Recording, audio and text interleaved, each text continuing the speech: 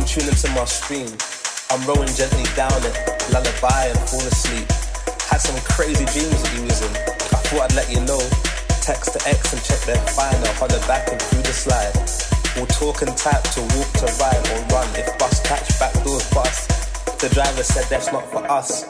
The pilot's flying cross to cross and sea to sea and shore to shore, but we're not sure and neither's you. In the meantime, those in times of need that help us through are due their dues. So clap away if that's your bag and see to it they get some bags for caring like my lady's mum when I was down and fully slumped. But now I'm back and on the ends and dying deaf to see my friends. My grandma died and now it's like my life has to be lived. More than before. I'm gonna grab it by the horns and then grab it by the balls and then just ride it till I'm done. And I ain't done, I'm just getting started. Celebrating with a team and do away with the regrets. They ain't locked down my soul just yet.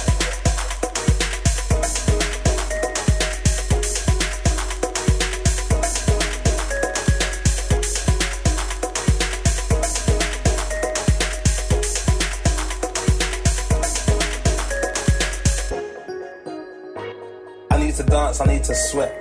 A party so I can forget the troubles that's been on my mind with circles, lines and lots of wine. I must unwind and shake my bones and work my shit and leave my home and see my people out in throng. I pray to Jah it won't be long.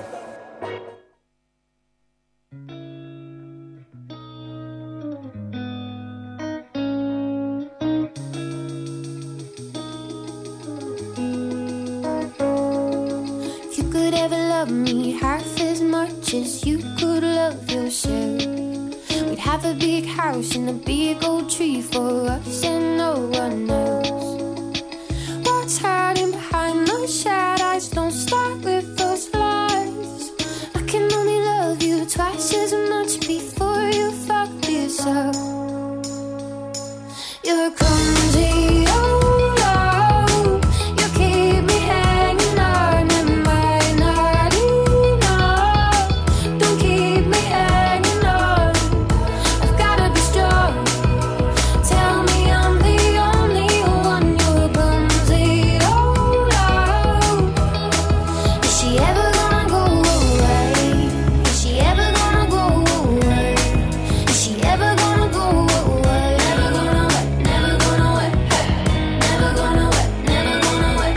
Sun's in the sky, it's hard to see when the clouds keep moving in. Sleep through the day, walk through the night, hard to know where to begin.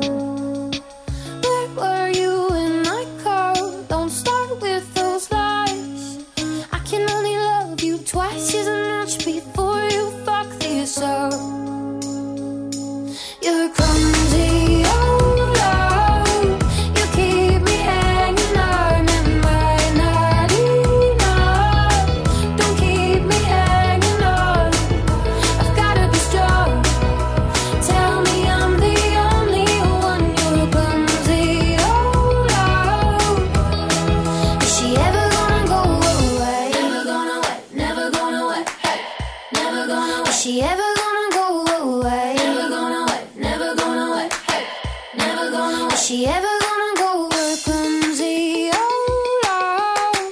You keep me hanging on. Am I not enough? Don't keep me hanging on. I've gotta be strong. Tell me I'm the only one. You're clumsy, oh, oh. You're clumsy, oh, oh. You keep me hanging on. Am I not enough? Don't keep me hanging on. I've gotta be strong. Tell me I'm the only one. You're clumsy, oh, oh. Is she ever gonna go away? Is she ever gonna go away? Is she ever gonna go away? Is she ever gonna go away? Backchat. Backchat. Backchat. Politics and current affairs. Backpack. Backchat. Backchat. Your alternative to talkback. Yes, indeed. You are listening to Backchat here on FBI Radio, your freshest wrap of news and current affairs. I'm Swetha Das. And I'm Shami Sivasubramanian. As always, we're going to give you the news you may not have heard on your airwaves. First up, we're talking to Sidnie Suh-rang, one of the lawyers who helped authorise the Black Lives Matter protest last weekend, right in the nick of time. She'll be discussing her involvement in the case before the Supreme Court and its subsequent appeal. After that, we have our reporter, Eamonn Snow, investigating how a viral hashtag sparked a conspiracy theory around the deadly bushfires earlier this year. That's right, but first up, we want to hear from you. What are your thoughts on the Black Lives Matter protest? Did you attend last week? What do you think about people, protesting during Corona? We want to hear from you. Join in on the conversation. Text us in on 0409 945 945 or tweet us at BackchatFBI. It is absolutely laughable.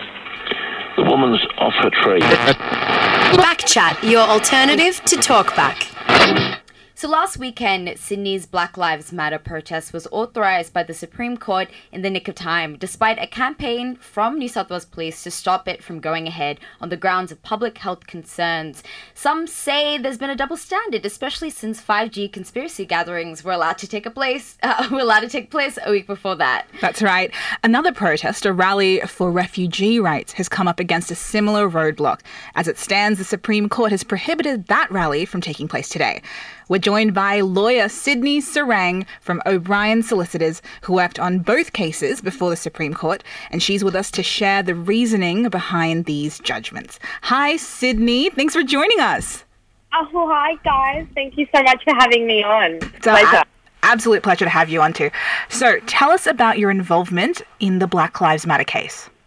Yeah, of course. Well, basically just picture my involvement as a small cog or screw, if you will, that's pushed into one of these crevices of an incredibly impressive wheel. Firstly, my boss, Peter O'Brien, he's an incredible human rights advocate and criminal defence lawyer. He was involved in the Dylan Voller case in the Northern Territory. And my co-worker as well, who I'd like to call my comrade in this present time of revolution, Elliot Rowe. He's an annoyingly gifted and incredibly intelligent lawyer, born and bred in Canberra. So I'm also often running to him as a baby lawyer so he can break down what are undoubtedly basic concepts for him, for me to understand on an even more basic level. So following on from that, we have two incredible barristers by the names of Stephen Lawrence and Felicity Graham, who ran the appeal. And also shout out to Emmanuel Kirkasharian, who fought for the rally case on the first instance that Friday night. He didn't sit down for like 2 hours, it seemed, just fighting on the point, even when all seemed lost anyway, just honing in on the fundamentals of the right to protest, really. So for the appeal, along with Elliot, we were essentially instructing solicitors to Stephen and Felicity. And what that jargon basically means is often in legal cases where it's the Supreme Court or Court of Appeal, you have barristers, the ones with the wigs and the robes, who also work with solicitors who, thanks to quarantine life, would be in half suits and half PJs, and, teamwork makes the dream work. So, I'm actually embarrassed at how late I figured this out, guys, but it was because of one of my colleagues, Fatima Ralph, who informed me the three of these barristers have their own podcast called The Wigs, and it's on Spotify. I think they've just finished their first season, but they've discussed things like the Pell case to strip searching, and they've just released the one on the Black Lives Matter protest last Saturday. So if you want to give that a stream, enter a whole new world where, this holy trinity of barristers breaks down what happened last Saturday, I'd give that a listen to. Brilliant. We'll definitely link that out. Awesome. Sidnie, were you concerned the Supreme Court decision wouldn't be in your favour? Yes, absolutely. Look, we always thought it would be a challenge, considering the difficult times. These are unprecedented restrictions on our lives that these generations, well, certainly not my own, have had to experience ever. I was born in 1993. I certainly don't remember a lockdown period in my life, apart from my immigrant father refusing me to go out to Hoyts or East Gardens, Westfield, to hang out with friends when I was in year 8 or 9, but I digress. But we thought it would be a challenge. We always thought it would be a challenge. Tens of thousands of people turned out in solidarity for the Black Lives Matter movement in Sydney last weekend, and they did that, risking the consequences of it being an unauthorised protest at the time, being fined, being arrested, potential violent clashes with police.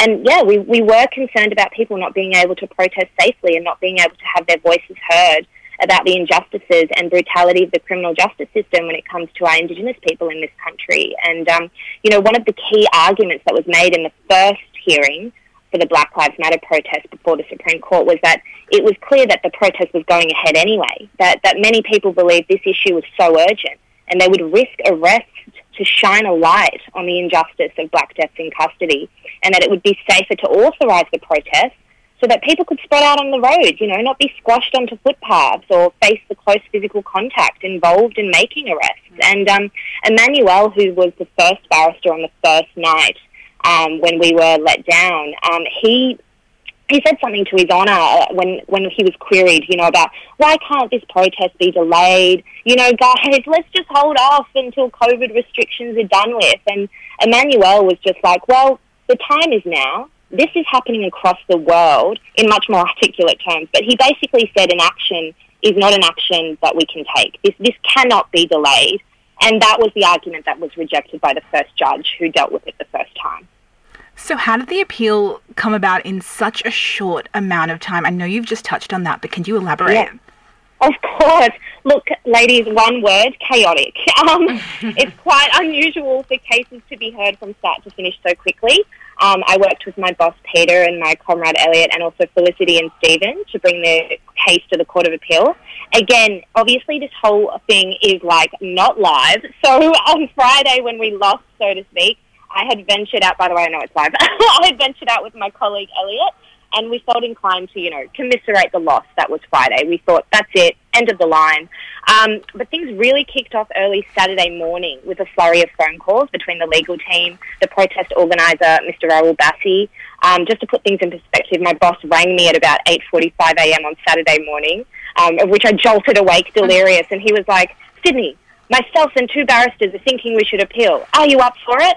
And, I really love sleep, but I always thought it would be a comical juncture in my life that would never happen in the history of ever, where I'm confronted with a sleep-in on Saturday and something like, I don't know, civil liberties. So I was like, it's like one of those classical motivational posters. It's like, grind, don't stop unless you do, or sleep when you're dead, or dreams don't work if you give up. Look, maybe these are just motivational posters every junior lawyer has as their screensaver, but I certainly won't forget this pivotal moment. I told my boss I'll be 100% all hands on deck, and when 2020 gives you lemons, you just I guess make lemonade after battling for it in the supermarkets during Corona time. But basically, after that moment, my colleague Elliot called the security at the courthouse, and this is all on a Saturday, guys. So we wanted to let them know we want to bring an appeal, and to try to reach someone at the court to let the appeal judges know we wanted to bring the case to be heard that Saturday. It was so comical. I mean, everything felt like a Monty Python skit. It was just myself and Elliot walking into the office at 10 a.m. on a Saturday. No expectation, really, that anything could come about that day, as demoralising as that sounds. So we had Elliot making calls, the barristers Felicity and Stephen making calls, my boss Peter making calls. I even reached out to a friend of mine, Usman, because he's an associate to a judge, and I just wanted to see if he knew someone who knew someone who also knew someone. So eventually, by about 12:30, the court told us they would hear the appeal just before 2 p.m, and the protest was set to start at 3 p.m, and the barristers arguing the appeal spoke for about 15 minutes each, and then the judges took about 5 minutes to give their decision, and the appeal was allowed at about 2:45 p.m. Wow. I mean, huge congrats to you and your team for all the amazing work you've done so quickly. Sidnie, just how significant was the appeal for people's right to protest? Absolutely. Look, Public Enemy said it first, guys, fight the power. The appeal meant that people could protest peacefully last weekend without the threat of arrest or worse from the police. It demonstrates how fundamental and significant the right to protest and assembly is, and that the right to protest and freedom of political expression, it's an essential part of the fabric of a democratic society. And the police commissioner should pay heed to these important liberties and facilitate them rather than stifle them. It was very important for the movement, that it was successful, but the law hasn't changed. The appeal decision, it wasn't like a precedent that every other case needs to now follow, but it is a helpful statement from the highest court in the jurisdiction about how, the importance of complying with the provisions, in order for protests and demonstrations to be held lawful, basically. You're listening to Backchat on FBI Radio 94.5 FM with Swetha and Shami.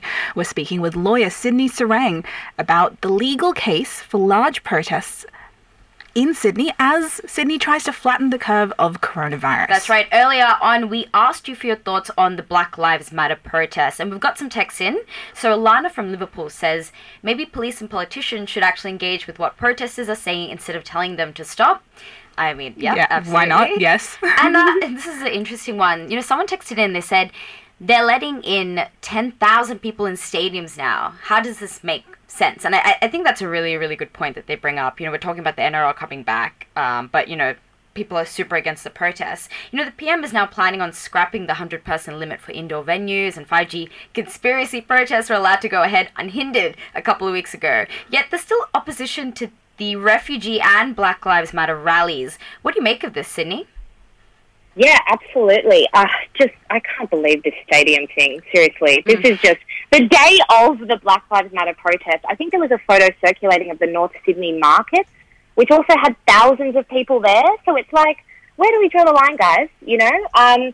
The refugee rally we were also a part of, and that was just, you know, this week, essentially. And the refugee rally and the Black Lives Matter protest have different factual circumstances.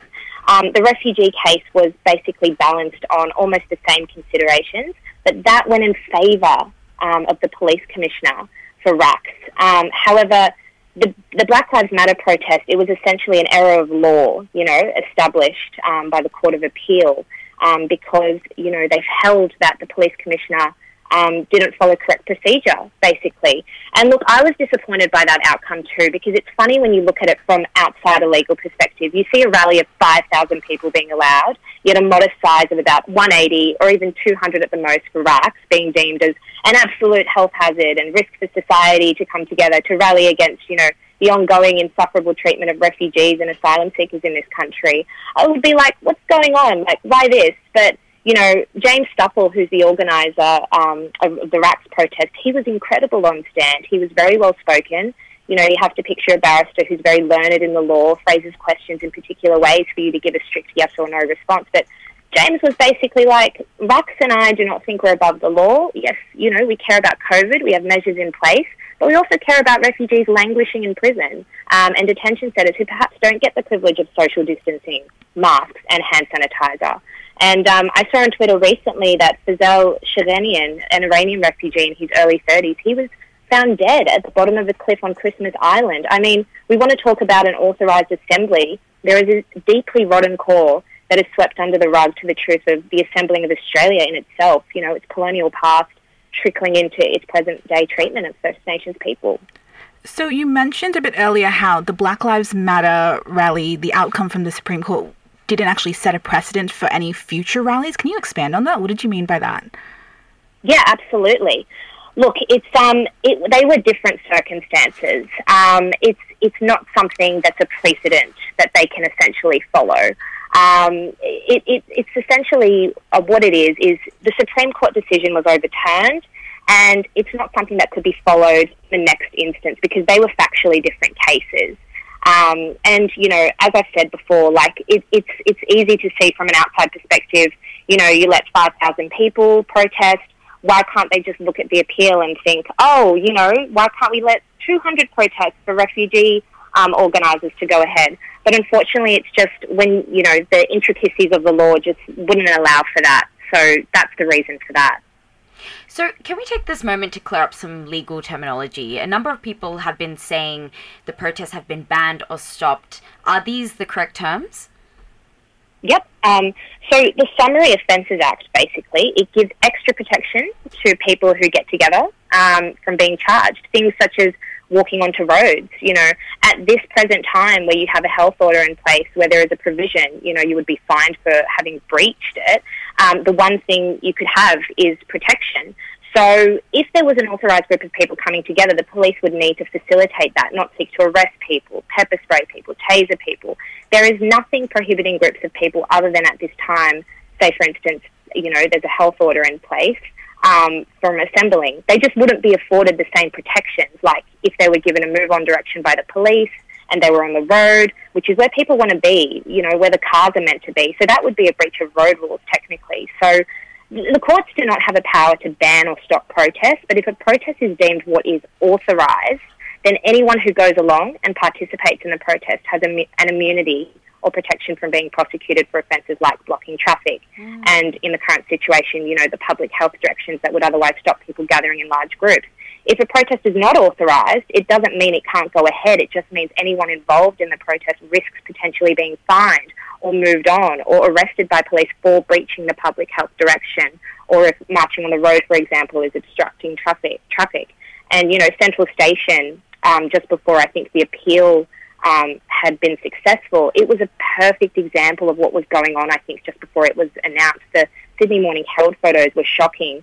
I should say we've had a few people reach out to our firm with respect to running, civil actions against the police that afternoon on 6 June. And I encourage anyone who's listening to this who has been impacted by excessive police force to reach out to O'Brien Solicitors.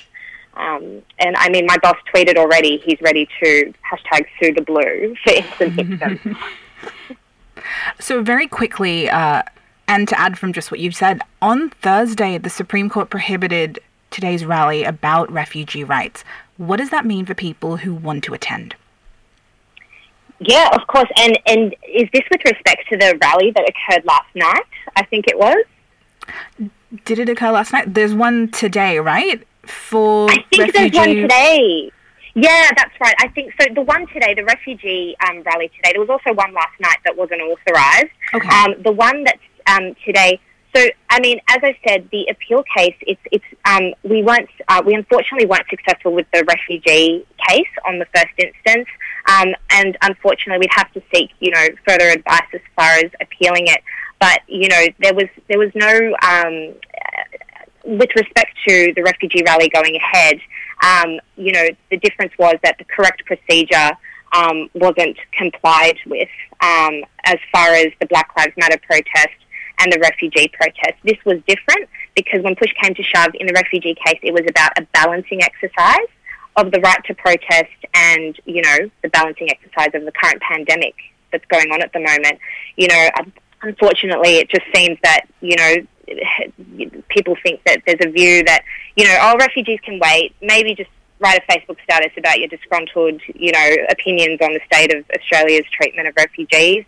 And I suppose fundamentally, at the end of the day, the refugee movement is a movement that is incredibly important alongside the Black Lives Matter movement as well. The treatment of refugees in Australian detention centres, offshore and onshore, it's been an ongoing fight in this country, in tandem with the treatment of Indigenous peoples as well. You know what, Sidnie, we could talk to you all day, but unfortunately that's all the time we have. Thank you so much for speaking to us. No problem. Thank you so much for having me on, guys. That was Sidnie Suh-rang, a lawyer with O'Brien Solicitors, on the legality of Sydney's racial equality protests. That's right, but don't turn that down. We've got an investigation into, get this, Twitter bots and the country's deadly bushfires that happened earlier this year, coming right up next. It is absolutely laughable. The woman's off her tree. Backchat, your alternative to talkback. So what an unpredictable year it's been so far, and we're only halfway through. I cannot believe that, our disastrous bushfire season was only in January, so just only a couple of months ago. With hearings from the Royal Commissions resuming next week, we're reflecting on a sly player in this natural disaster, Twitter bots. Twitter bots, that's right. Hashtags about arson sparked debate about the true cause of this year's Black Summer. Our reporter Eamonn Snow dug deep on online disinformation and how it can sway the Australian public. This is Eamonn. In January this year, as unprecedented bushfires spread through our country, something else was spreading across our social networks. Seemingly overnight, the arson emergency hashtag began to trend on Twitter, and with that, a new explanation of Australia's Black Summer was born. The narrative was pretty simple. Arson, not climate change, was responsible for the raging infernos that would claim dozens of lives, thousands of homes, millions of hectares, and over 1 billion animals. There were also attacks on the Australian Greens, and accusations that they too had some responsibility for the severity of the fires. These claims were not new, and both had already been fact-checked and proven false. What was new, at least to Australia, was how this message was circulated. The hashtag arson emergency was being spread by an army of bots. Fake news and bots. Twitter bots. Computerised bots. As a study by the Queensland University of Technology would later find, Twitter bots had been spreading this message across Australian online spaces. So what is a bot? How do they work? And what, if any, impact are they having on our society and our politics? What is a bot? Well, a bot is an automated piece of software that's designed to do something. And I guess in a social media context, you probably see it on, say, Twitter, when you might put in a specific keyword and then you'll have a bot that might retweet that or might come back with an alternate message, or they might be bot accounts, so they're just fake accounts that go around following people. That's Lindsay Jackson, the chair of Electronic Frontiers Australia, a digital rights organisation that's been around for 25 years. Naturally, she's very familiar with bots, and right from the get-go, she wants to explain that not all bots are bad. A bot is a piece of computer code, so generally you hit play and it will act or react depending on what the code is telling it. People that like to code and people that like to create things create bots for a whole range of different reasons. And often there'll be really good reasons. Sometimes it'll just be because they can.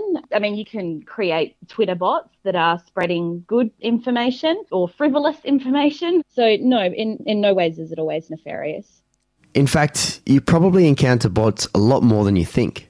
That customer service rep that pops up in a chat window as soon as you open a website, it isn't really an overly enthusiastic employee. It's a bot. And what about that text you get from Australia Post the day your parcel is due to arrive? Well, that's a bot too. On Twitter, many companies and news organisations use bots to publish their tweets with links to new products, articles and information. But as the arson emergency saga proved, we're increasingly seeing more unscrupulous bots inundate our social media feeds. Dr. Tobias Keller is a visiting researcher at QUT, and he helped spearhead the research on the Twitter response to our Black Summer. So what we did in what we called the Arson Emergency Project was that we stumbled upon quite a few accounts that looked suspicious when we were doing research on Twitter. And what we found was that those accounts that tweeted about arson emergency seemed to behave more often similarly like bots and trolls than those accounts that tweeted about more objective hashtags like Bushfire Australia and Australia Fire. This is something Australia hadn't seen too much of, at least on such a large scale and in such an important time. Overseas, Twitter bots were already leaving their mark on things like the 2016 US presidential election, gun control debates, Brexit, Catalonian independence, and a number of European elections, to name just a few. More recently, it's believed bots have been spreading misinformation on COVID-19. So, who's behind these bots? Well, finding that out can be tricky. Sometimes it's political parties themselves, other times it's well-resourced companies trying to push an agenda. But as Lindsay points out, with the right skills, some people can even set up a team of bots on their own and from home. If you know how to code or you're a good enough coder, then you can kind of make anything really if the platform allows it and if there's information about how to hook into it. You certainly don't need to have a whole lot of money to do this stuff. It's this democratization of bot operation combined with technological breakthroughs in artificial intelligence that has seen online bots become so prevalent. The increasing presence of the bad bots in our online spaces presents a conundrum for social media giants like Twitter and Facebook. It's really hard with these political debates. It's hard for them to track all the information, to track all the facts. And they see themselves as intermediaries. So they just want to provide a platform for people to talk, and they don't want to engage or to play an active role. Twitter and all other platforms should have stood up or fought misinformation during the arson emergency case earlier and quicker. But I think they thought there are just too many climate denialists, even in high-rank political positions, and they don't want to enter this discourse. There's no doubt that bots are contributing to the spread of misinformation online. But are bots actually influencing individual opinion? Cameron Wilson is a freelance journalist who reported on online spaces for the now defunct BuzzFeed Australia.